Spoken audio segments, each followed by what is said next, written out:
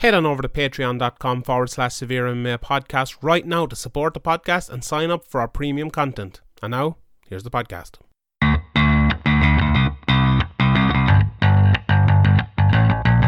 Graham McDonald is an idiot. Sean Sheehan of SevereMMA.com. He even has the audacity to call himself the quote-unquote pod god. This is Severe MMA. Severe MMA. Severe MMA. Severe MMA. The Severe MMA podcast is finally here.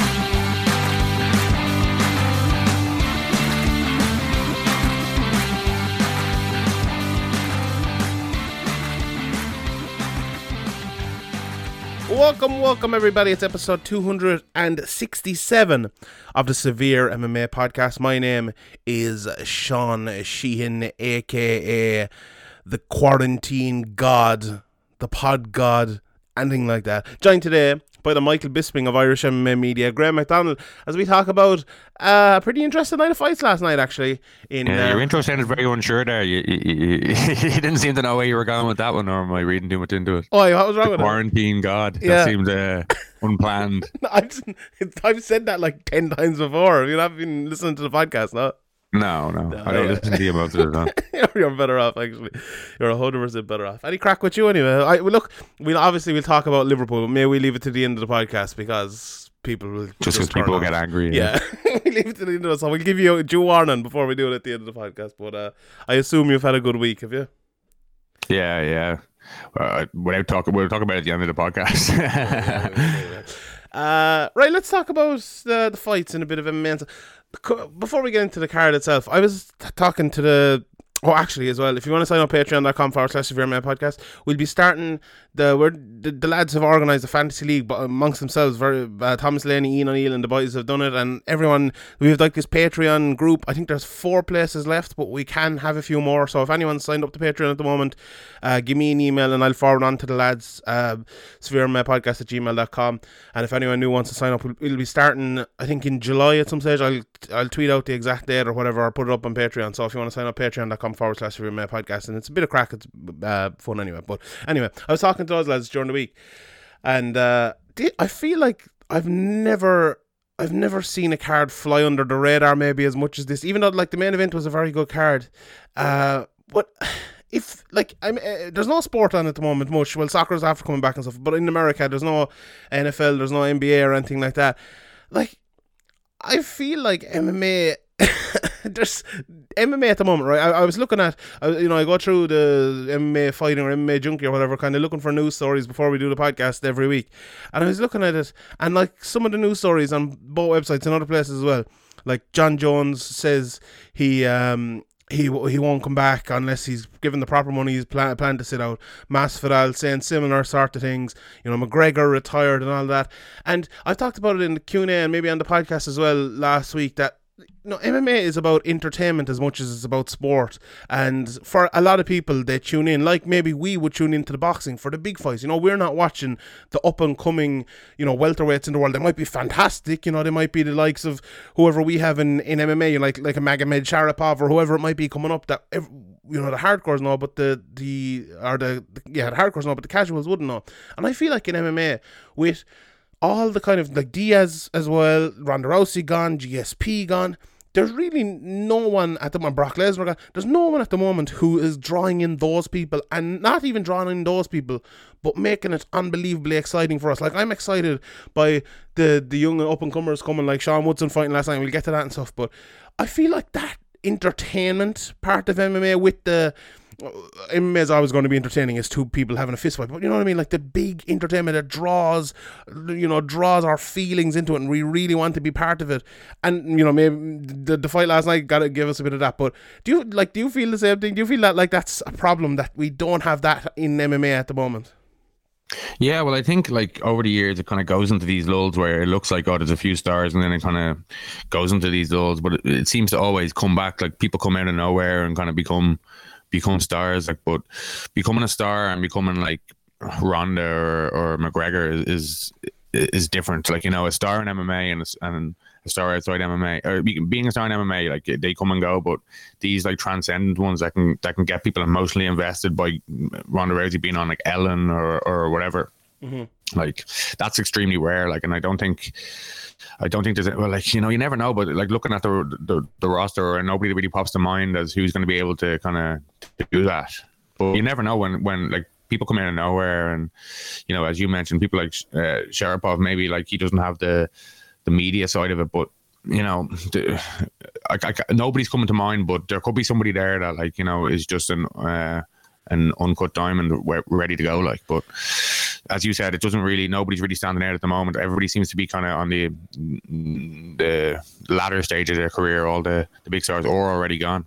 Yeah, but I don't know, Ardil. Like, okay, we have a few emerging. Like Khabib has probably emerged over the last couple of years, especially with the thing with McGregor and Adesanya as well. But and Adesanya is probably the only one who kind of around there. But he still had kind of proven himself as a draw. He's proven himself as a fighter, no doubt. And Khabib doesn't really fight that often. Obviously, his father is sick at the moment, so he probably won't be fighting for it. But I mean, where you were talking about the one that get people emotionally invested or hyped, it's like bigger than just like Dustin Poirier versus Hooker. There's a absolutely brilliant fight, but how many people were actually watching it live? It is hard. Like people like John Jones, like he's one of the biggest stars, and he's drawing like, what is he drawing on average? Like 500,000 or less. About that, yeah. But like, yeah, so like even that, I think the thing is, you said they're coming towards the end of their career, but are they though? Like John Jones is nowhere near the end of his career, I don't think. Like I know he came in young, and MMA careers can be cut down, but he hasn't taken that much damage and done that much. Like McGregor, okay, he's a bit different because of the amount of money he's earned and all, and the way he's been fighting recently is fighting very irregularly. But like McGregor's 32, like he could fight for a good while longer. It's not like he's in the last couple of years of his career, if he wanted to, maybe he's retired, maybe he'll never fight again. Like Khabib is not there. Like Masvidal is another one who's kind of emerged over the last while, but we've kind of lost him as well. And it's like if you look at like the welterweight title fight coming up, Usman versus Gilbert Burns, a good fight. Like we all want to see it, no problem seeing that. But like like heavyweight, let's say if Jones is gone, they're making a title fight. There's like. It is a good time now, where, as you said, without the NBA, without all this stuff, if there was going to be like somebody the UFC think they can push and turn into a star, now is the time to do it, because there's more eyes, there's more media, or more like TV program, sports program space. They need content because nothing's really happening. Like, is it not the perfect time to have someone like a John Jones fighting, right? Like, it's a little bit McGregor. John Jones DC trilogy, or they had a John Jones moving up to heavyweight. I think that would draw the outside interest outside of our bubble.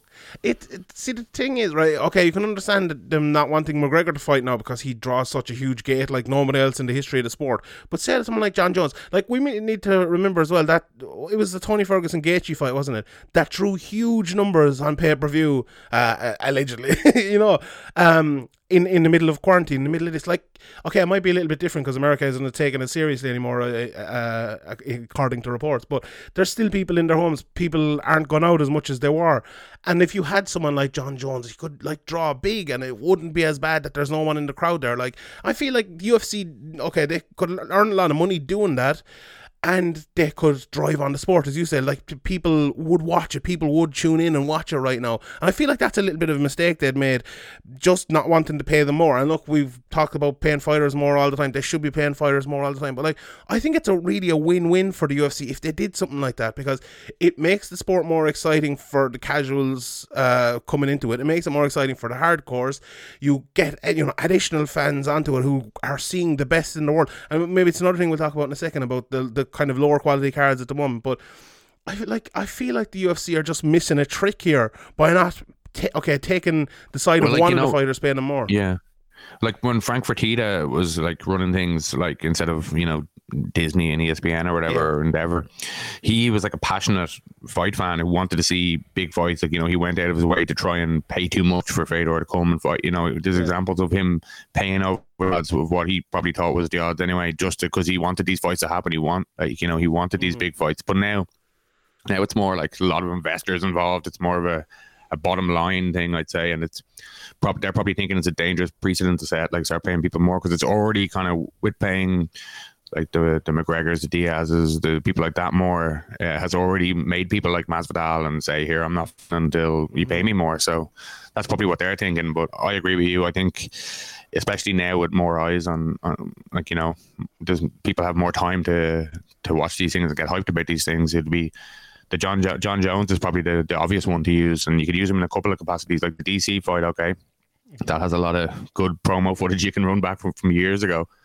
Brilliant promo footage. And then you have obviously John Jones finally stepping up to heavyweight if he would do it and fighting, like, for example, in Ngannou or something. That would be huge.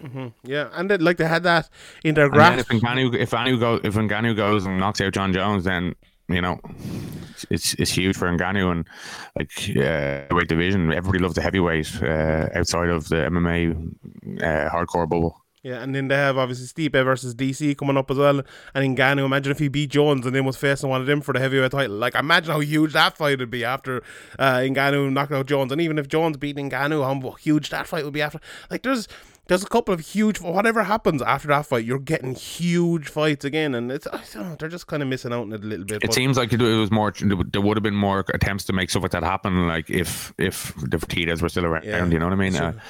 Do you I think think part that's of it? Joe Silva maybe as well. Like I haven't mentioned Joe Silva in a while, but maybe he'd be pushing for these matchups and they'd have more kind of trust in his judgment, or Lorenzo would, than like these bottom line investors. Yeah. Do you see there's been a lot of stuff talked about Joe Silva in the last week, like saying that he kind of had vendettas against people and there were people giving out about him and different things. Like, I saw a manager, I'm not sure who it was, saying like that's kind of Joe Silva's job to be like hard line on you, and like I understand that obviously it doesn't allow you to be a dickhead or whatever, but like you've spoken about Joe Silva before, and I think you made a great point, and it's definitely changed over the last while. The matchmaking has changed. Like I don't think in the Joe Silva era, unless he hated one of the people, there's a few people who've come out and said, we'd see guys who like lost the big fight get immediately thrown back into another big fight, not kind of built back up, because he kind of understood to do that game. And I'm not saying that Mick Maynard and Sean Shelby don't understand, I'm sure they do, but I'm sure there's lots of different pressures now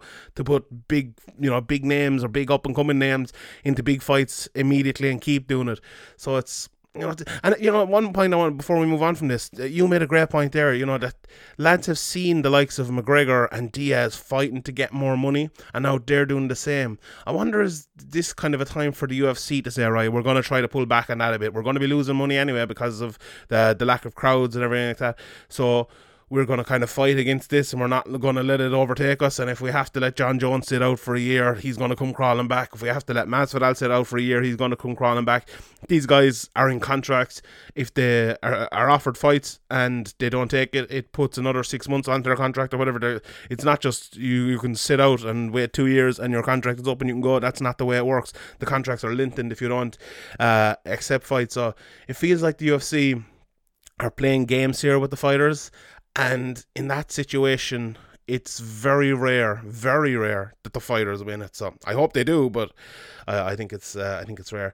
But yeah, I tweeted out something last night. One of the best fights in recent memory happened, and we still haven't even. Yeah. All right. Well, let's talk about that. So, come here. Before we get into the fight, the rating. What rating do you like? I think this is high eights. I'd say 8.7, 8.8, 8.7. Yeah, that's a very, very professional score. Like I was, my like what I'm thinking here is 8.9 or 9.1. Like I think it was that good. I think it was a fantastic fight. Like my scale is 9 because it's the rookie score, is it? No, I can't give it 9. 9's the rookie score. Yeah. So like it's a fight where is it one of the best fights of the year? Undoubtedly. Is it one of the best fights of all time? No, and that's been very, very harsh. I don't want to say anything negative about this fight because it was so brilliant, but like it's one of the best fights of the year. But I don't think it was up there with, say, Adesanya, Gastelum, Jones, Gustafsson, and I think the reason for that was it was so good for the first 2 rounds because they just went fucking balls to the wall, and then they kind of got tired. It wasn't as good in the last 3, but it was still very, very good. So 8.9 is my score. I think it's fight of the year quality, but not quite greatest fight of all time quality, but take absolutely nothing away from it. It was a fantastic fight. Look back on it though, outside of it, like in a few weeks or a few months from when it might go up or it might go down. It is always hard to judge, like against other historic fights in the initial aftermath. Yeah, it definitely is. Yeah, I always found that, and I try to think about it afterwards, just immediately afterwards, try to think back on what actually happened in the fight rather than kind of getting caught up in it. And like the first thing that came to mind for me was Poirier actually maybe won a little bit clearer than it seemed at the time watching it. Like, well, the first round, did you have the first round for Poirier? Yeah. I didn't, but like I feel like I cheated and I shouldn't do what I did, but what judges do. Like if I was a judge and I was sitting there and I was handing up my card, I would have given it to Poirier and I would have had it 4-1 Poirier, but I kind of changed my mind halfway through and I shouldn't have done that, and I gave it 3-2 to Hooker. But it was very close. What did you think of the first round? You had a 3-2 to Hooker. No, I had 3-2 to Poirier. Sorry, I would have given it 4-1 to Poirier. Yeah. Yeah. Okay. Yeah. I thought the first round, like, it was extremely close, but I don't know. I'd have to watch it back. I only watched it once, but I thought Poirier edged it. Then obviously Hooker won the second round, and then I had Poirier all the rest of the way through. It was a rogue 10-8 in there somewhere. There was the fourth round. The fourth round was like I watched back a bit of it, and did he not on top a couple of times, landing a little, nothing special or anything, but he did enough to not be completely dominated. Yeah, but do you remember that fourth round, the end of it, where Poirier was just like landing huge shots in him, and like he dominated it, and Hooker wasn't coming back. Like I thought it was a 10-9 personally, but I don't think if a 10-8 there is a terrible score. Like when we get, I was talking to someone about it before, when we get to fourth and fifth rounds and big fights like that, especially when they're insane, we kind of lose all semblance of reality when it comes to judging and things at times, and that the judges can't do that. So it was one, I think it was a borderline one. I think it should have been 10-9, but I'd have to go back and watch it in full again. But watching it back, a little bit of it was like, yeah, maybe it was a 10-8. But like, I don't think it really mattered too much anyway. But like, this was a fight to me that showed the brilliance of Dustin Poirier and how much he's improved. Like, we talk about Dustin Poirier before, and he used to be, to me, I remember I did a rewatch there recently. I think it was the Korean zombie fight where Poirier kind of got caught up in different parts of the fight and then got tired. And, you know, McGregor used to say about his chin, you hit him once, a gust of wind to blow him over, and he went and he knocked him out. Poirier has kind of dispelled all of those things, right? He's a great chin now. He doesn't really get knocked out anymore.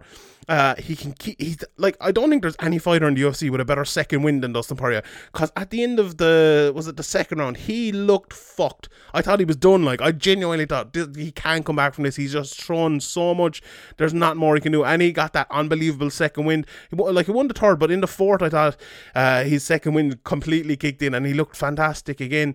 And like he finds ways to win. He's just the will of Dustin Poirier is, to me, is so fantastic. And like I tweeted afterwards, I want to see him fight McGregor again. And it's the first time I've kind of wanted to see him fight McGregor, even though I'm a huge fan of Dustin Poirier. I think I don't know, I pick him to beat a B, but I picked him to beat Max. I think he's a very good fighter. I'm a real fan of his skills. I think he's brilliant.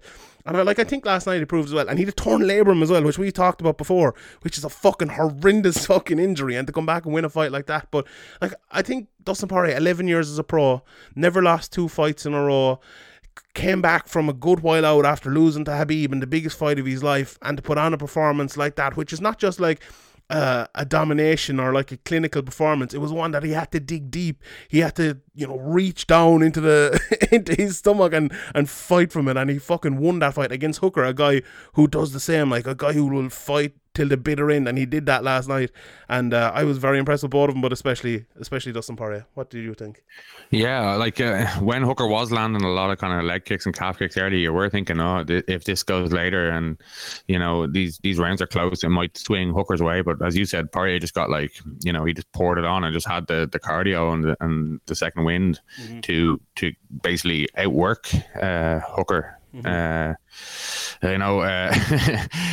mentioned about his chin. Maybe that was, you know, people talk about cutting too much weight and water on the brain and all that stuff, because as you mentioned, since he went to 155, there hasn't really been much trouble with his chin. Like, you know, the times that he has taken the times that he has gone down, he has taken like shots that will put you down. So I don't know what that is. That must be, like, I don't know, just popped in my head that that's probably what could easily be weight cut related. But I thought Hooker, you know, he had a good game plan. He was fighting the long fight early, and, like, you know, he landed some big shots as well. And on another day, maybe, you know, he could have, the momentum could have went a different way. Like, I think he did a little bit better than I expected. I couldn't agree more. 100%. Like, this is another one of these fights where the fight started and I couldn't believe how much bigger Hooker was than Poirier. I just wasn't expecting that, with both of them having fought at 145, and like Poirier's not a small guy by any means, and like as you said earlier, that leg kicks and the jab especially, I know people are kind of getting caught up in the leg kicks, but I thought his jab was very good. And we know Poirier, we've seen him in the past, we talked about it over and over in the podcast, that his jab is probably his best weapon. His boxing, his 1-2s are fantastic, but Hooker won that battle early and he was landing, but Poirier started to just throw bombs like at some point in the first round and into the second round. They was just smashing each other, and at the end of that second round as well, Hooker had him against the cage and he was just beating him to the body. And there was a bit as well where it maybe looked worse. Having watched back little clips of it, it looked worse than it actually was. A bit like Diaz versus McGregor, where Diaz had him against the cage was at the end of the third round, maybe in the second fight, and he wasn't landing as much, but Hooker was still definitely landing, but Poirier landed some huge fucking bombs. It reminded me of that Nathaniel Wood, Josh, what's his name? Josh. Oh, I can't think of it. The one in Cage Warriors anyway, already got knocked out, but it was brilliant. It was absolutely fantastic in that second round. And Poirier was winning on the feet. Josh Reed, was it? Josh Reed, that was it. Yeah, that was it. Almost got the guillotine as well, Poirier in the third, and he won the fight from the bottom, throwing elbows. So if people want to criticize judging and say you can't win a fight from the bottom, Poirier absolutely won this round from the bottom. He threw elbows, Hooker did almost nothing, and this is a great example of position not winning the fight. It's what you do with it. It's effective grappling, which he had with almost... Yeah, go on. It doesn't happen that much. It reminded me of kind of Neil Seary, probably because he's Irish as well, but he won a fight against Beale, I believe it was, Chris Beale. A lot of it was spent with Neil Seary on his back, but he was just doing the damage. And like as the criteria says, you need, like, you can get somebody down, but unless you do something offensive or impactful with it, then it doesn't count for anything. 100, that's exactly it. And like when we talk about effective grappling as well, it's forcing the opponent to defend. It's not like effective grappling is not just passing guard and laying there in half guard or laying there in side control. You need to do something with it. You need to attack with submissions and make those for those submissions to be something. That's exactly what Poirier's guillotine was. He was choking him, and he managed to survive. And then elbows from the bottom, obviously the effective striking. In the fourth, then Poirier got that big second win, landed lots of shots, absolutely brilliant. And in the fifth round, I thought was Poirier won it, but it was relatively close. They were just both so tired. It was unbelievable. But I think towards the end of the third round, in the fourth round actually, because he spent a lot of it on the ground in the third, I think Poirier's jab started to take over, and Hooker, as you said, he wasn't throwing the leg kicks as much anymore. He definitely wasn't throwing the jab as much, and Poirier, I think it's more natural for Poirier to fight that game than it is for Hooker, because Poirier has been fighting that game now for a long time, especially at a high level, especially in the fourth and fifth rounds of fights. And I think that kind of kicked in for him when it kicked out for Hooker, and that was the difference. I think it was just that extra high level ability and extra high level, he's just done it for so long and done it so many times. Like Grabaki Hitman put up a list of people that Poirier has fought and beat last night. Like Poirier has beaten more UFC champions than McGregor or Habib or Ferguson or any of them. Like he's fought so many good guys and for so long, and like I don't think we appreciate Dustin Poirier enough. Like I know he won the interim title, but it's amazing how good this division is, that Poirier has never been like the full champion, because he is a fantastic fighter. Like sometimes we forget it because McGregor's beating him and Habib is beating him, but apart from them, Michael Johnson, who it's MMA. If you fight the top level guys for long enough, it takes a very rare fighter to not take some losses. Yeah, he's just a fantastic fighter. I love Dustin Poirier, and he's a great guy as well, which is a plus. So yeah, brilliant fight, 8.9. But yeah, what do you think about the McGregor-Poirier fight? Do you think that makes sense? It does not make sense. Do you think the outside, the hardcore bubble can get him invested in it with the kind of emphaticness of the first fight? That might be an issue, but like I think they'll get invested in any McGregor fight. Like Yeah, I think they would. Like, would they get invested in the McGregor-Aldo fight again if that had happened? Or, well, I know Aldo's down to 135 now, but like... I think if it had happened straight away or soon after the Aldo one, there would have been the lucky punch thing that people were trying to run with. But now I think it'd be very hard to sell the Aldo. Well, not very hard to sell it, but it wouldn't be the number one pick to sell a lot of pay-per-views and high price tickets. Yeah, I'd love to see this fight. Obviously, Poirier versus Ferguson might make a bit of sense as well. I know Ferguson's coming off a loss. I think Ferguson versus Hooker might actually make more sense of a fight. I like that fight, but yeah, it's interesting seeing. McGregor hasn't said anything yet. I don't believe. I haven't been on Twitter today, but I don't know. He seems to be staying very quiet after his most recent retirement. So we'll see what happens there. Right, some other fights on the card. What did you think of Mike Perry having his girlfriend guarding him? She did a great job, didn't she? She was all right. She didn't do anything wrong. She told him to punch someone in the face once, and he did it, and he knocked him down. So that was very good. Yeah. Yeah, I don't know. I expected a lot more from Mike Perry in this fight. I know. He did, like, you know, it is two people in there, but Mickey Gall, maybe he made a lot of improvements and all, but from what we saw before, I thought Mike Perry was going to put away with punches early. He just looked a bit off. Mike Perry his timing didn't seem there. It was more, I don't know, something seemed off with him, but maybe that's just Mickey Gall was able to develop a bit more in between camps, because he is very young in the game. Mickey Gall, like, you know, he's good on the ground always, like since he came to the UFC, but maybe he's involved on the feet. But I don't know. I just I wasn't impressed by Mike Perry at all. Yeah, like the first round was very close. I thought Mickey Gall did a good job of kind of landing power shots over the top and was landing a few jabs and things like that. But I think after landing maybe 3 hard shots, Mike Perry just stopped respecting his power, I think. And I think that kind of won him the fight. He just kind of walked him down after that and won it all. He got a few takedowns as well, and he landed on top a couple of times. And that was really, yeah, it was a good fight, not a great fight. Two guys who have developed a name that everyone knows, and that's a hard thing to do in the UFC. You know, just look down through the rest of this fucking card.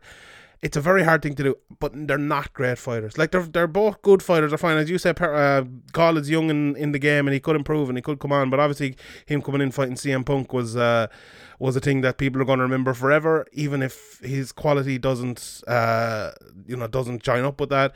And Mike Perry is just a mad fuck, like, really, and he's power at times, and he can knock people out. But yeah, I think Luke Thomas put it up last night saying that Perry is still young and he has like the violent streak in him, and he has skills in all areas. If he gets to like a good camp and stays there for a few years, he could come on and could get better. And yeah, maybe he could, but is that going to happen realistically?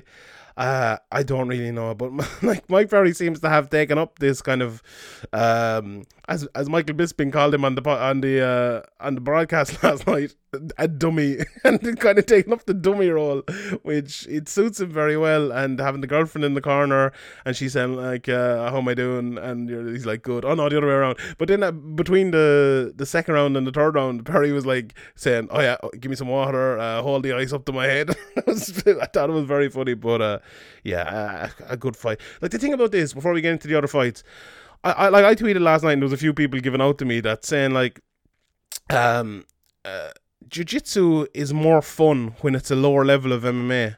And like, okay, that may sound like a backhanded comment, but these fights, okay, every other fight in the card is okay. There's a couple of guys there who could rise up and be top 15 champions or maybe whatever, but there's very few. You know, most of these fights are borderline UFC level fights, you know, fights you'd see on a regional circuit or whatever.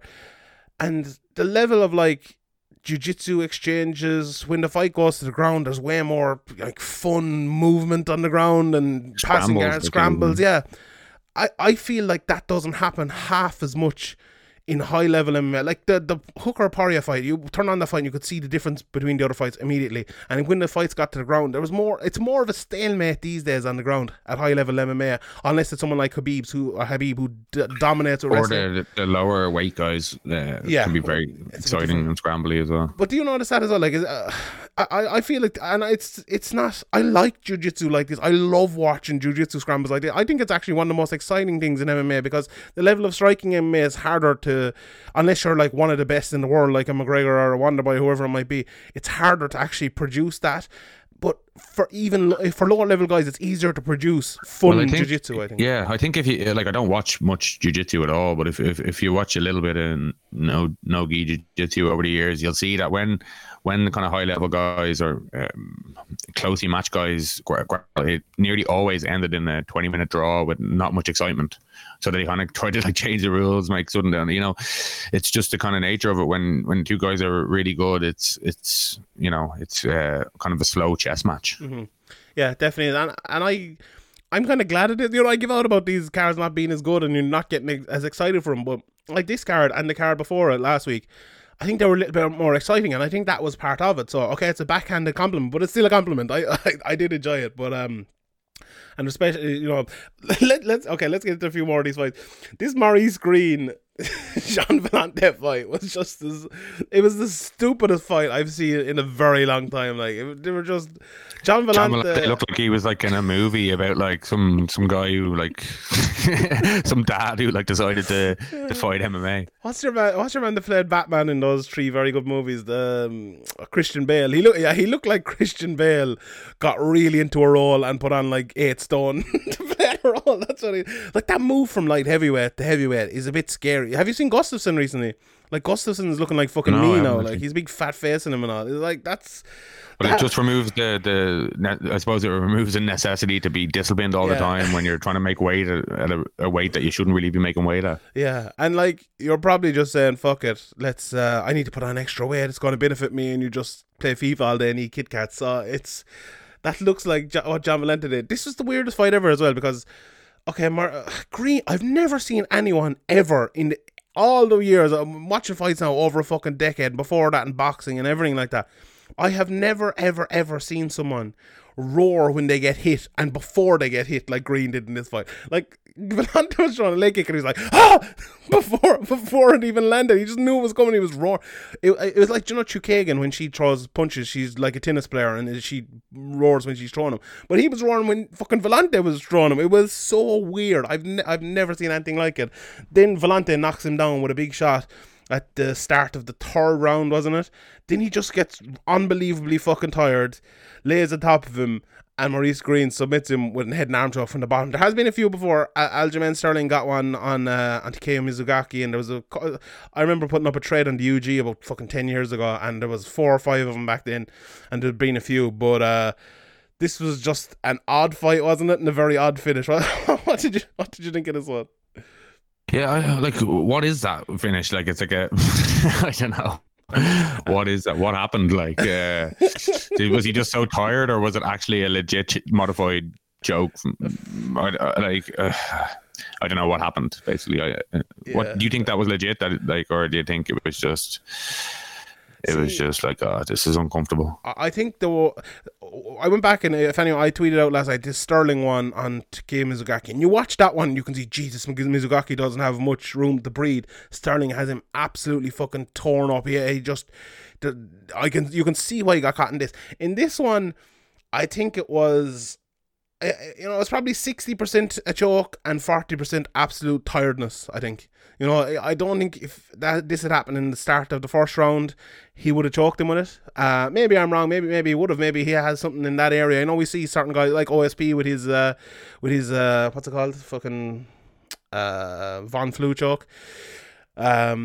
So maybe he just has it, but no, like, he was definitely choking him. It's definitely a legitimate choke. We've seen it a few times before, but I'm sure I'm sure Paul Brown will send me a voice and tell me why it would work and why it won't normally work. But it's not something you see normally, and when you don't see something normally, like the Von Flue choke as well, there's a reason for that usually, and jiu-jitsu guys will tell you, okay, all these chokes land. They're very, very respectful of all chokes, but they're low percentage a lot of the times just because it's very hard to get them, unless it's a lower level person or unless it's absolute tiredness. And there was a bit of both here. Sorry, Jean, but there was a bit of both here. But yeah. Then the Brendan Allen Kyle Dawkins fight.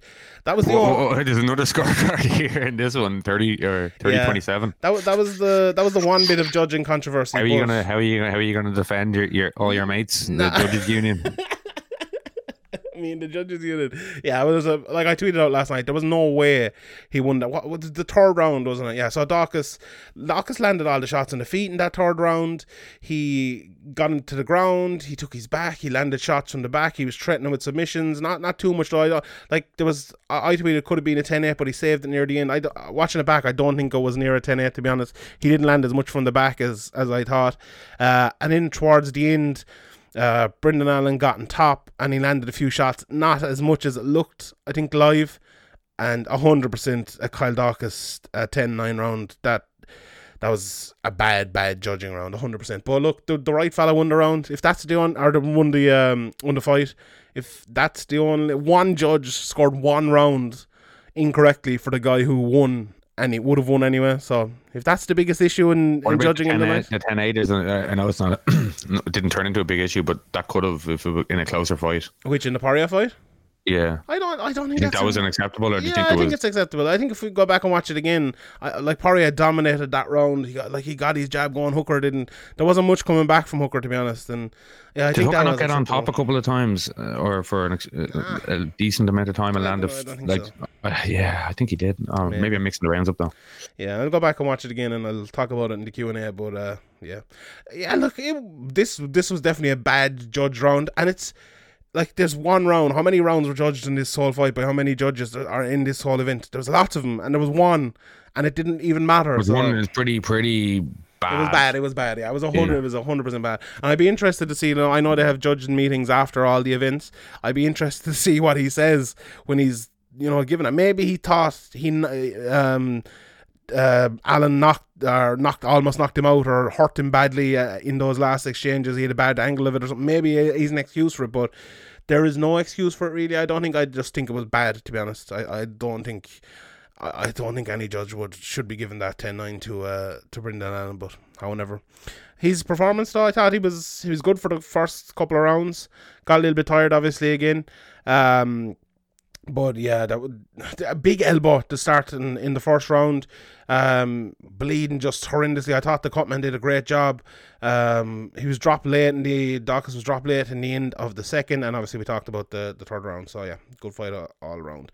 Then Takashi Sato with a beautiful 1-2 right down the middle, and Jason Wade, who came in like 48 hours notice. The poor lad, he didn't have his wits about him, and got absolutely fucking destroyed. In the very start of that one. Then Juicy J, Julian Erosa beat my boy with a darce choke, Sean Woodson. It wasn't, speaking about judging robberies, wasn't it great to see Julian Erosa not your boy too? Well, I suppose he is, but wasn't it great to see someone like Julian Erosa getting a big win like this? Like, he's taken a lot of those fights, Pimblett included, against guys who are favoured to beat him. He's brought in to lose and be that kind of a good guy who is a test for an up-and-comer who you can, he's a step in the ladder, and he refuses to be that a lot of the times. Okay, he doesn't win all these fights 100%, but I was happy for him to get this one. And I know Sean Woodson is a guy who I've championed, and I think he's a very good fighter, and I think he could be a top fighter. But Julian Erosa just wasn't having it last night. Made me happy to see Julian Erosa win this. Well, what did you think of him? Yeah, it's always good when it's a come from behind as well, a come from behind finish of an underdog, especially. Like, it looks to be going the way everybody kind of expected it to go. Maybe Julian Erosa was doing a little bit better than people expected, especially on short notice or whatever. But as you said, he's always game to fly in last minute and fight. And if you're doing that and you're getting come from behind wins and exciting fights, Dana and the UFC brass might keep you around. Mm-hmm. Yeah, I think obviously he's more experienced, and probably if they fought again, he wouldn't win. But it's the kind of beauty of MMA. Even when you're behind, you can never be sure. Like I say, a lot of people lost their accumulators there. Yeah, 100% definitely. Do you know what this fight reminded me a little bit of? It reminded me of and in a different way, but it reminded me of Tyson Fury versus Deontay Wilder. in that the second one, in that Sean Woodson came out, and I think it was because of the smaller cage. Like, he's usually he does attack a bit, but he's more of a counter striker, very languid boxing style, but like not your normal boxing style. It's a very weird style, but it's a very good and effective style. And I think he said, right, in the smaller cage I can't really do that, so I'm going to have to go out and attack, and he did that in the first round. But then Erosa, as you said, with that experience that he has, and he's been in fights with big prospects before, he just decided, fuck this, I'm going to attack. And that pressure, I think, told in the second round, and I think it was tough for Woodson to come back from that with his lack of experience, and it was 1-1 after the second. But Woodson did, in fairness, he came back, he knocked him down at the start of the third, but Erosa was able to get the submission on the ground and did a great job, obviously, of getting the Darce choke. But yeah, I feel like, and you know, we talked about entertainment again earlier, and I talked about this last week as well, but the small cage makes these fights more entertaining, and I think we need to throw out the big cage altogether, because MMA is becoming a less entertaining sport because of the improvements in it. And I think the small cage, and I know I'm flying in the face of what I normally say myself, I like the technical improvements and I love that side of the game, but I think entertainment is a huge part of this sport as well, and we need to do all we can to keep that. And I think the smaller cage makes it better. And even for like the highest level pay-per-view fights, the main events, like, you know, these big fights for titles. Yeah, maybe that's where you change it. But is that fair then? Like, is it fair to have a different size thing for all the fights? I know they've done it in the past, and it happens in different. And you know, the soccer pitches can be different from one ground to another as well. But you know, but I don't know. Yeah, that's a good question. Maybe not. Maybe you change it for the title fights or title fight events. But for events like this, I think it should be. I think you should keep the small cage, but maybe I'm wrong. Maybe people disagree with me. But the undercard then, like, the undercard was not great. Like, was not. Cam Worthy came in there and he fought Luis Pena, and Pena was winning, but then Worthy came back and he got the guillotine choke. Was very, very good. Well, it was maybe 1-1. Pena nearly had the head and arm choke in round 2. Guillotine attempt in round guillotine attempt after that, and then there was 2 Brazilian taps from Luis Pena. Like, watching this, I always thought Luis Pena might be like a top level fighter, or might get you know, up there towards the top 15 or whatever, but I don't know. Like, he's been in the UFC now for 2 years after coming from Tough. He's had 6-7 fights in the UFC, and I don't see, he's had a few wins, a few losses. Maybe he will still come, you know, he's still young in the game, as you said about someone earlier on, 26 years of age, so maybe he will, but I don't know. What did you think of Luis Pena? I have high expectations for a guy like Pena, and I don't think he's kind of met him yet. What do you think of him? Yeah, well, like, sometimes it can be easier for guys to learn the basics, kind of the bread and butter, and some guys can't learn them. So we'll see with Pena, but I think, like, he definitely has a lot of potential, but whether he can realize that or not, you know, maybe it would have been better for him not to get into the UFC so early. Yeah. Obviously he's you know, making more money or whatever, but maybe a little step down in competition would benefit him while he develops. He is still young in his career, as you mentioned. I wouldn't rule him out yet, but you know, he definitely has to close some glaring holes in his game. Yeah, 100%. Tanner Bozardin landed a lovely 5 or 6 punch combination to knock out Philip Lins. Brilliant knockout, brilliant performance by him. Kay Hansen beat Frey, not today, by Hansen, fair play to her. And then the other fight, I didn't see it. Yusuf Zalal won that fight. Right, so a couple of things before we get on to Liverpool. Cage Warriors are coming back September 24th, 25th and 26th.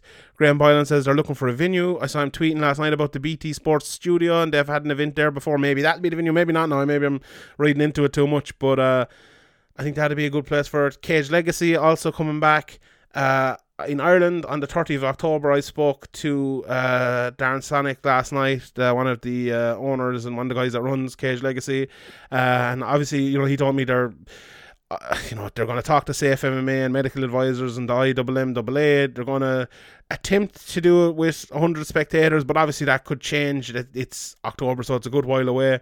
And what way this coronavirus works and stuff like that. So, and they're going to try to do it on pay-per-view as well. So good to see Irish MMA coming back, or at least plans for it to come back. I think the lads will probably admit themselves that it's not 100%. It's not 100% if it will or won't happen yet, but hopefully it will, and the plans are there anyway to put it in place. So and Darren told me they're obviously very very cognizant of the safety of the fighters, so it'll be interesting to see where we are as a country then, and what safety precautions will be taken, what have to be taken. But like, the plans are in place to have the event in 4 months time anyway, so there's a long way to go between then. But good to see Cage Warriors come back, good to see Cage Legacy come back, Graham, isn't it? Yeah, well, it's good to see things seemingly starting to go back to normal, but we'll wait and see what happens. I wouldn't be booking any hotels or anything. Yeah, I would. But the Irish fighters, you've obviously been around the scene for a long time, and Irish amateur MMA was a thing we talked about a good while over the last few years, and that there used to be lots of fights, and then there was very little, and now obviously during the pandemic there's none. It's going to be a very tough time for those lads. Say, someone fighting in Team Rhino or SPG and wanting to make maybe their amateur debut, or having a couple of amateur fights and then having basically a year off here where they can't get any experience. And I know it's the same all over the world, maybe a little bit less in America and Brazil and places like that, but it's tough, isn't it, for those young Irish guys coming up? Yeah, well, hopefully with Cage Warriors trying to make a proper comeback, these Cage Warriors Academy shows that kind of like Battle Zones nearly will help the Irish fighters, obviously. But yeah, like, for these Irish fighters, it's just a lot of lost time over the last few years. Not just the pandemic, but the attempts to get regulated, or not regulated, but recognised over here. So yeah, it's definitely a tough time for Irish amateurs, and Irish young pros, but yeah, hopefully now with the Cage Warriors and the Cage Legacy, it'll give someone opportunity. But there's only so many fights on these cards. Like, sometimes cards can be between 12 up to 20 fights, but still a lot more fighters you won't be able to get on those cards. Mm-hmm. Yeah, I wonder, would say someone like a Cage Legacy, and it might be difficult, but maybe if they're obviously there's a lot of things to talk about, but if you did something like, like they do with jiu-jitsu, where it's like a whole day and there's like, you do this weight first and that way, kind of like MMA League before. Do it like fucking at 14 hours, start at like 10 o'clock in the morning and do it till fucking 12 o'clock at night, and just have loads of amateur fighters on. They'll like do an all amateur card, even just to get people a little bit of experience, and it would obviously cut the cost for the Cage Legacy people, because it's like, those lads don't make big money anyway putting on those cards, and they do a great job, and I fair play to them for keeping Irish MMA going over the last few years when there's really been no one else. And obviously at the kind of the up and coming level, we've had Cage Warriors and Bellator coming in, Cage Warriors very recently, but the one card, but if they could do that, and I'm sure the SPG and Team Rhino and the lads up the north and all the teams in Team KF and teams down in Cork and Limerick and everywhere have people who are mad to get fights, and if something like that could happen, I think it could be very, very beneficial. Now, it's very, very tough to pull off any event right now, and you have to keep it under 100 people as well and stuff, so it's going to be very difficult, but obviously it's 4 months away as well. But the signs that they're coming back are very good anyway, and I wish them all the best, and I'm sure everyone Irish MMA does as well, because like, Conor McGregor starts in an amateur fight, and Carl Pendred starts in an amateur fight, and a Neil Seary, and a John Jones, and everyone, that's where they all start, and if they don't get that start and they can't get that start, we won't see them. So that's a very important. Grassroots is a very important part of MMA, and especially in a sport like MMA, which isn't as organised, as other sports. If you see a fucking Marcus Rashford or a Trent Alexander-Arnold coming through, they've played since they're 9, 10, 11, 12, and they've come through the Man United or the Liverpool ranks or whatever, and they've been brought up that way the whole time, and they know what their next step is going to be. It's very difficult, and I'm sure Andy Ryan and John Kavanagh and all these lads do a great job of bringing these guys through, but like, it's very difficult to know exactly where they're going to be. Like, are they going to get a slot on a Cage Legacy show or a Cage Warrior show or whatever show it might be? Like, and they probably will, but it's not. It's not always certain. So it's it's a difficult road normally, but it's been made even more difficult by the pandemic, and hopefully we are seeing signs of it coming back. But yeah, right. I think that's all the MMA we have. Graham, have you anything else on the MMA side to talk about? No, we haven't got a card for a couple of weeks, so we'll probably talk about that next week. Yeah, we'll preview that card next week. So, right, if anyone hates soccer, tune out right now. Credit to me, first of all, for saying that Liverpool would win the league before the season even started, and said. Yeah, in fairness, I thought that Man City would. I thought it'd be close, and then Man City would probably pull away and maybe win by a little bit more of a margin than the 1 point last year. But especially when Man City, I obviously you talked about the injury at the back to Laporte, but we didn't know that at the start of the season. So, and if the same injury had happened to Van Dijk, maybe it would have been a much closer title race or gone the other way. But I just think the unrelenting winning of Liverpool early on, just like Man City kind of they nearly. I don't know, broke as well, but they kind of, I don't know, they kind of lost hope earlier than they should have. Really, you think a team of their quality and their prowess in the past and their points total. I think they kind of broke. I don't know if broke is a word, but they kind of threw in the towel a little bit early. I think nearly. Yeah. I'll talk about Liverpool in a second, but on Man City's point, I actually think, Kompany as a player was a huge loss, but I think Kompany as a leader was an even bigger loss. Like, would you think they would have broken as easily? Like, I think Liverpool would have still won the league anyway, even if Kompany hadn't left, to be honest. I just think Liverpool were the better team this year. But if Kompany, I think it would have been a lot. I don't think the league would be over right now if Kompany was still there. I think he would have led him a bit better, and he would have obviously played a bit better than having fucking Otamendi and other guys like that playing. I think that, his loss, I said that before the league, I think his loss was gargantuan for them, to be honest. Yeah, to be honest, I think if Liverpool had been Liverpool won nearly all of their games 2-1, kind of really close games where it was in the balance the whole time, and it gave Man City hope week after week that it looked like Liverpool are going to drop points here, and then they'd equalise or scored a winner or both in the last minutes.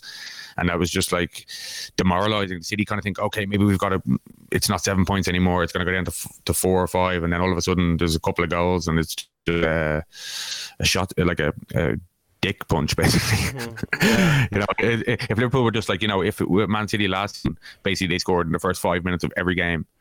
So 5 minutes in, you pretty much knew that they'd won and you didn't have to even watch it or get your hopes up that they were going to drop points. They were 5-0 up by half time and stuff. It's easier to take, it's easier to accept, and you think every second game you think, here they're about to lose points, and then all of a sudden they just win again. Yeah, it's very true. It's mentally draining, I think. I absolutely hate Liverpool. There's no one on earth who hates Liverpool as much as me, but I was a little bit cause I know with Limerick winning the All-Ireland a couple of years ago, I experienced this, they'd never won it in my lifetime, and I know they've won the league in your lifetime, but it's a long time ago. You're only a child, you don't even remember it. I don't remember it. Yeah. I fucking really enjoyed that so much. I felt a bit bad for Liverpool fans that it happened in the middle of a pandemic, and you won it on you didn't. No, you didn't. What are you talking about? You won on I'm kind of glad it happened at the same time, but you won on a Thursday night when you weren't even playing. It's. I actually think the winning it on the Thursday night, not even playing, was better than winning it in an empty stadium, because it just would have looked so weird. But the fact that we've seen this before many times with teams in a hotel or whatever together watching it, we've seen it seemed more normal. That's actually a good point. Yeah, you're right. In fairness.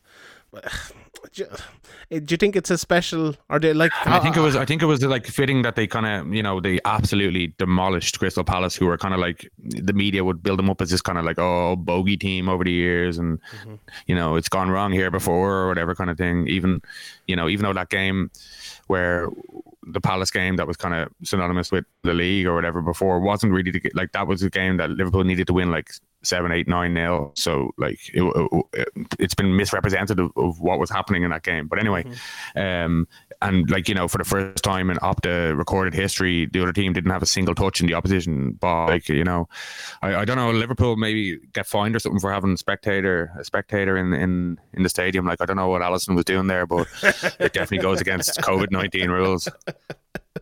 I like that. What do you think about the horrible Liverpool fan reaction afterwards, with thousands of people out in the street and trying to set fire to a building and all? Well, that's not what happened. Firework by some guy from Lancashire, apparently, according to the police, went up and set the balcony on fire. It's terrible. It actually is terrible, but it isn't what the tabloids were trying to make it out to be. Well, what about all the thousands of people there? Yeah, I don't agree with that. But you see here, there's people going to the beach every sunny day there is, and it just seems people are fed up and just aren't doing it anymore. A lot of people, and like, even it's terrible. You shouldn't be doing that. But like, even me, like, all right, what the fuck do we expect? Like, and do you know what? It might be better as well that it happened on a Thursday night, because if they had done that and it happened at Anfield, they were saying, oh, we'll stay away from Anfield. They wouldn't. Their fuck have stayed away from Anfield. Like, not a hope. Like, the next Anfield game, I'd say the fans will probably show up again. I'd say there could be more trouble, but yeah, I don't know. Like, look, overall as a season, obviously it's the weirdest season in Premier League history, and for Liverpool to kind of win it in that, it does take away from it a little bit, which makes me very happy. But like, they're a fantastic team, obviously. He deserves to win. It doesn't take away from it at all, I think, because it was done so early. Like, I think if, like, for example, if Liverpool hadn't this 30-year thing going on, like if Man City or Chelsea or Arsenal or Man United over the years had been that far away, that clinical, that good, and that unstoppable early, it would have been like pretty much generally accepted earlier that was over, just because it was Liverpool and the long wait or whatever people were kind of less willing to say it was over, but it was over. Like, you just don't want to say it and then it blow back in your face. Yeah, you were doing that often. I was saying it was over before the season started. You were like, there's the benefit of coming out before it's, because we've seen football before. Anything can happen, like, even stuff that you don't think can happen, like the fucking coronavirus can happen, like, so you never know in football. Yeah, it's the perfect way for me though for Liverpool to win a league, because there will always be the asterisks inside it, no matter what the first close to fair VAR league.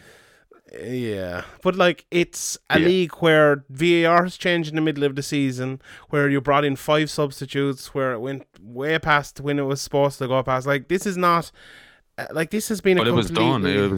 You'd handed over the title in August, hadn't you? Yeah, but the end of the league was completely different from the start of the league. There's no question about that. Like, there has to be an asterisk alongside this. Always. You can't just change the no, but in fairness, like, I know Man United fans have to cling to something, but this asterisk thing is just ridiculous. No, it's true. But like, if I was Jurgen Klopp, I would have put on 3 substitutes in every game and just refused to put on 5 to. Just because you say I can't don't put any asterisks. Why would he care? Why would he care about it? What, some bitter Man United fans? But it's true though. Like, you even know that. Like, come on. He doesn't. No, he doesn't care about that. Like, if you're going to talk about asterisks, then you can put an asterisk beside nearly all of Man United's Premier League wins. Go back at horrendous, like, corrupt decisions, and Mark Halsey writing in his book that he was basically best mates with Ferguson. Like, there's just some serious corruption going on there. Like, if we want to go into asterisks. But come on, we're in the middle of a pandemic. Like, the season actually ended like there a couple of weeks ago. Sure, these games don't even exist. These are pre-season friendlies for next year. Like, just keep telling yourself that. Yeah. Liverpool will just worry about being the current Champions League, Super Cup, Provincial League, and World. You're still calling the Provincial League, sorry. Yeah. Well, like, having experience winning like everything as a Liverpool fan, I can tell you that the Premier League is definitely not the biggest trophy in football. The Champions League is. Everybody knows that though. Like, nobody doesn't think that. Like, let's be honest. No, I'd rather win the Champions League. You're a Man United fan, okay? Well, nobody who's not a Man United fan. Like, I've experienced both, and I've experienced without an asterisk inside and with fans in the stadium and everything. Like, and I can tell you, I'd rather the Premier League. I think the Premier League is better. I think that's you're in the minority there. Liverpool just won the Premier League 2 days ago. Clubs and fans altogether, I think there's way more people who. I think obviously there's like a difference between like 30 years and there's kind of like a weight lifted off, and all that stuff is like a extenuating circumstance. But in general, like, the Premier League is fantastic or whatever, but the Champions League is really where it's at. Like, everything's on the line all the time in the knockout stages. It's way more of a lottery, like, like Liverpool. You have to get there though. Like, it takes a lot to get there. Okay, they're probably gonna let Man United in 5th. Like, Yeah. And that's probably good for like Liverpool and all the other teams, because Ole Gunnar Solskjaer and Ed Woodward will keep their jobs, so happy days. But you know what I mean. But like, it's probably better for Man United being shit going forward. Yeah, but like, the best teams almost never win the Champions League. Like, the best team in the world almost a lot never. of the time they do. Like, obviously sometimes they don't, but like, because no, it's not a lot of times though. But like, a lot of the time, like, the best teams do win it. Like, they don't really though. They don't. Like, remember Porto are getting to the final. Like, that Liverpool team, by a Liverpool team last year. Yeah, they were, but the Liverpool team won it in 2005 or whatever. Yeah, but were AC Milan team. the best team? Like, you know, usually they would have won that game. Like, yeah, you know what I mean? Usually they would have won that game. Like, obviously not all the time in knockout football, especially over one leg. In a final, anything can happen. Exactly, it's pure lottery. Like the league is completely different. But to get to the Champions League, you need to be obviously, like if you're in one of these other leagues, it's easier. But if you're in one of the major leagues, and it's difficult to get in there. Like Man United probably wouldn't be getting in there if it wasn't for. They might win the Europa League, like, and be. Yeah. Okay. Yeah. You know what I mean? Like it's. Yeah. I don't know, but Liverpool obviously it's a big like weight off the club, so that adds to the importance of winning the Premier League. But obviously, like going forward, like if there's no like war with Man United over like 19 and 20 titles or whatever, then obviously that's probably why you're attached to the Premier League, and maybe the Sky Sports have influenced you over the years by pretending like no football exists outside, like the league, unless they have the rights to the Champions League.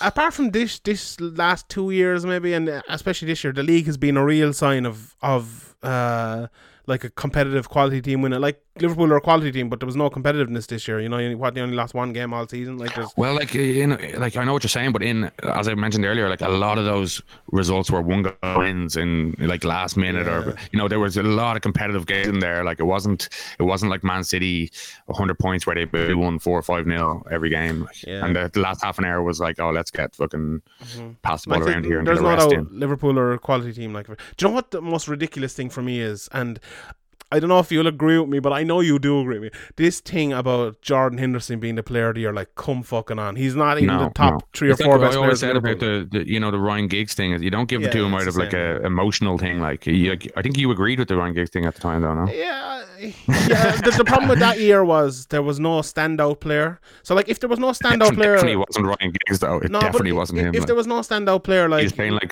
half an hour in midfield every fucking 10 games. That's true. But if there was no standout player like a Mane or a De Bruyne or a Trent Alexander-Arnold, even as much as I don't like him this year, then Henderson would be a worthy winner. But does it hurt you to say Trent Alexander-Arnold there at the start of the season? You were slating him. No, I'm still slating him. I think he will be shown up 100%. But he's a fantastic player going forward in this team. He can't defend for shit, and he will get shown up 100%. And you still think what's his name, Wan-Bissaka is better? Oh, he will be he will 100%. Like I guarantee you, Nico Williams is going to be better than Wan-Bissaka. The new Liverpool right back. You might be better off putting him in. Actually, I've never seen him, but he's probably better than Trent. Like, player of the year, Trent Alexander-Arnold. Who do you think should win player of the year? So Mane? I think it's between. Like, see, I think people are forgetting about Van Dijk just because he was so much better last year than everybody else. This year, and this year he was very, very, like, for any other defender, if he had to put in that, like, it's just the high standards people expect from Virgil. I think Virgil probably was the best player in the league this year again, but it's just because it's a very slight, like, but when you have such high standards and you barely make a mistake one season, a couple of mistakes makes it look like a bigger dip in form than it is. That's true. And you know, with constant changing between Lovren, Mata, and Gomez just due to injuries all season, it was the continuity of like Mata beside him or Gomez beside him for 4 months and then Mata beside him for 4 months once the injury swapped. It's different. It is harder, like when you see it over the years when you're chopping and changing at the back, it does cause mistakes to creep in. Like that's why a lot of managers rotate players all over the pitch, except when they can they'll keep the back four or the back two at least together. Yeah, Van Dijk is fantastic. Like he's the best defender. He did score some like exceptional goals. Like Salah, like he's another one that just because of the goal record in the first season, people keep thinking he's not doing as well. But he's so important when he's not playing. Like the first Man United game, with the 1-1 with the Lallana equaliser after that horrendous refereeing decision. Poor Origi, he's lucky he's alive. But you know.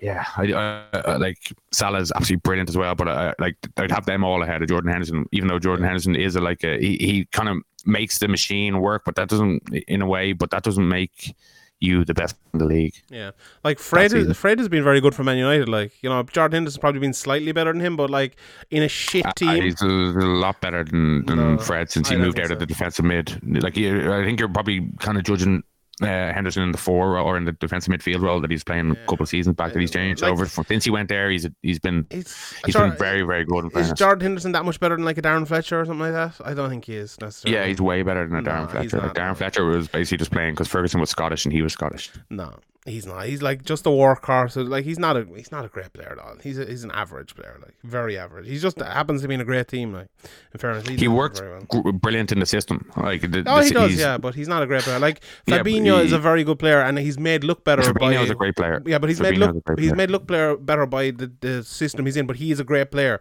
Van Dijk is made look better by the system he's in, but he's a fantastic player.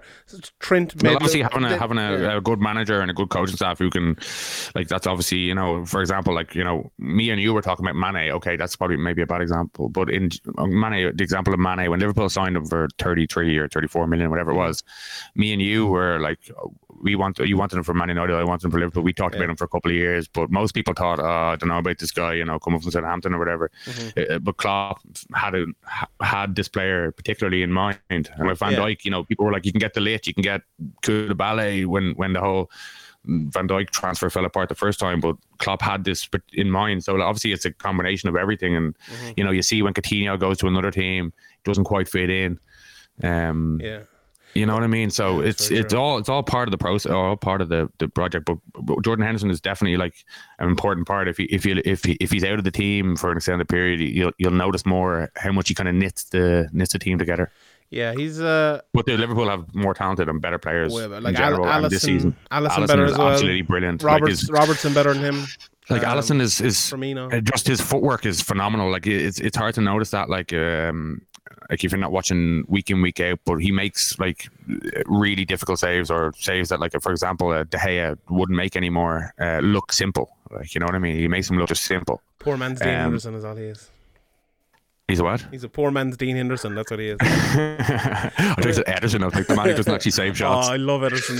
Ederson's my favourite goalkeeper in the world. The way he kicks the ball is just so brilliant. But anyway. Yeah, but he needs to save the all shots every now and again. Nah, fuck that. Come here, last thing. Liverpool now, okay, they've won the league, but Henderson, Mane, Salah, Van Dijk, except the FA Cup. All those players who I've mentioned there are all, and Salah, Mane, Van Dijk, Henderson, and I think Firmino's all over the age of 28. So this Liverpool team has maybe another couple of years at the very, very top left. What do you do? Do you think, like, if I was a Liverpool fan now and I looked at what happened with Coutinho, and the way they saw, like, I think I'd probably try to sell Salah in the next year and try to get another top player in, and maybe Klopp work another bit of magic again and cash in, because you won't be able to cash in 2 years' time. What do you think? How much money is Salah making around the world in just terms of like his star power and all that stuff for the club? Yeah, I don't know. Maybe you cash in on Mane, but I think Mane is a better player, and I think Salah is injured. In the system is vital as well. Like I like, you know, 28, but these guys, you know, for basically in their primes now. So it's like, you know, if you can try and get the more of the kind of Minamino type player who's 24, 25 approximately, like Liverpool are kind of missing the in between players. They have like young players coming through, like kind of, but then they're kind of missing the early 20, mid 20s guys. So yeah, Liverpool definitely need to make some signings there, or maybe there's some players that we don't expect to be as good, but Klopp thinks they can do jobs in systems. Like obviously people like Ryan Brewster at Swansea is doing quite well. I think he scored 2 goals the other day there again. So like maybe somebody like that, you know, but maybe that will take time, need another loan. Well, like basically, like what Klopp's done before, like his record is in safe hands. Like, you know, when he identifies somebody he wants, or some problem he wants to fix in the system, him and the team seem to be very good at finding the correct player to fill that spot. So I wouldn't be too worried. Do you think Klopp will stay for another 5 or 6 years? Well, he'll stay till the end of his contract anyway, I think, and I can see him stay. He signed it. I think it's 2024. All right. Oh yeah, so he's another few years on him. Yeah. Be interesting to see if he can build another team, because that's a lots of managers been able to build like one, you know, good team. And obviously he's done it in Dortmund as well. But very, very few managers have been able to, like a Ferguson, have built a few teams, or like a Pep Guardiola have been able to build a few title-winning teams. So he's going to need to do that if he stays for another 4 years. He's done that Dortmund on a shoestring budget, and with all his players being signed by the big rival Bayern Munich. So, and he's done it with Liverpool on the 6th least net spend in the Premier League. So, you could pretty much walk into whatever job you wanted probably after this if you wanted to leave, and the funds will be there to make the team he wants. So either way, he stays at Liverpool or leaves after a few years. He's not too old. I see him being successful. Yeah. Right, and anything else, Graham? Before we go, you haven't rubbed it in my face enough. I feel like you. I think though, I don't know. I always say this. You always say, "Oh, the Liverpool fans are worse." I think it's just when there's like I probably think that about Man United fans as well. But you kind of the things that you see as an opposition fan are the stupid things from the stupid fans, or not the stupid fans, but the trolls or the people who are just fucking angry at something that happened in a match or something. You know what I mean? They're blinded by their club's colours. But I think most Liverpool fans it's not about rubbing it in his faces, it's about enjoying it finally. Liverpool fans aren't really too bothered about the other fans. I don't know. Obviously there's people like the vocal minority, but if you're I think obviously when a team wins something, there's obviously you're going to get some messages, but I doubt you got or maybe you did, but I doubt you got loads of making fun of your messages. I struck first, and I wished them all well. And every Liverpool fan I knew, I said, "Congratulations, lads, fair play to you, well done." And then I went on the attack. So that was, I had the tactics gone in there, so I got to them before they got to me. So you didn't get that much abuse? No. I did. I feel like I did a good job at trolling them. But even when Liverpool win the Champions League or the whatever, I don't think it's. I think the narrative of the first Champions League in 2005. I think now because Liverpool are good, it's actually not as bad because kind of everyone was expecting it. But the one in 2005, there was a lot of it then because they were like, "Oh, we won the Champions League," and it was kind of like Liverpool fans were even a bit shocked, because they were so shit. But yeah, I don't know. Who was the striker? It was fucking Milan Baros and Cisa back then. It wasn't even Torres yet, was it, when you won then? Yeah, no, it was Milan Baros. Yeah, legend. Where's he from? Czech Republic, wasn't it? Liverpool used to love lads who had one good World Cup or European Championship, and then didn't he play I think his first game for Liverpool after he signed was in the reserves, and he scored 5 goals, and then when he's come back from injury, then he got promoted to the first team obviously, and then he got injured and come back when he scored 5 goals again in the reserves. Yeah. And did he score even 10 goals for Liverpool in his whole career, I wonder? A Champions League winner. The Jimmy and the boys. Do you know Cisa was some man for running for corner flags, wasn't he? You just get the ball. And I've never seen miles offside yeah. Constantly as well. I've never seen anyone as offside. Infuriating player. Not even trying to stay. You see that ball Salah played for Mane on the last goal against Palace where he bent his run. Cisa doesn't even attempt ever. Just full steam out. He's one of the stupidest players to ever play the game, without a shadow of a doubt. But he had a lot of raw potential there. You could see why there was a chance taken on him, but it just, I don't know, I don't know. He just seemed a bit crazy as well, with the haircuts and kept snapping his leg as well, didn't he? He snapped his leg 3 times, didn't he? Yeah, against Blackburn, I think the first time that was really nasty. Yeah, once you do that, I suppose it is hard to come back, especially when you're a pace merchant. Yeah, that's very true. Right. Thank you, Graham. Congratulations. Champions of everything. We're never going to stop. But yeah, I won't get into. But is it a bit shitty for Liverpool that you had, you kind of admitted there, you had the League One in November or whatever, but now your season is over. You're out of the Champions League, out of the FA Cup. Well, I definitely think if, for example, Liverpool had won it on the last day of last season against Wolves when Man City played Brighton, it would have been a bigger explosion because it was the uncertainty there, and you didn't have time to accept it, and it's so much more uncertain. So I know what you mean, but you probably experienced it with Man United, or Man City fans. That Aguero goal is obviously in the moment or whatever is so much more exciting and thrilling and exhilarating than winning it over time, but the complete domination is very, very satisfying. Yeah, but like, no, but I'm saying, like, are you kind of sad that you're not in any of the cups? Like, do you give up on all the rest of them? Like, basically, apart from getting whooped by Atletico. Well, we won the Super Cup and the World Cup, so don't worry about that. Plenty of cups. It's just been like the important ones. A disgusting. Just the Champions League. The Champions League is obviously a disappointing one, but these things happen in football. They were all giving out about the Atletico fans coming over for that spreading coronavirus, and now they win the league and they all thousands of them out in the fucking street. Fuck's sake. Typical Liverpool, isn't it? Right, go on. I've no inspirational quote. Have you any like quote there, Graham, that you want to give as an inspirational quote? I forgot to look one up. Have you any like Liverpool quote? Yeah, go on, I'll do it. Okay. Yeah. Thanks everyone for listening. Follow Graham at Severe MMA, at Sean Sheehan BA, and all that's left to do is give the inspirational quote of the week. You'll never walk alone. We'll see you next Tuesday. Probably Sunday.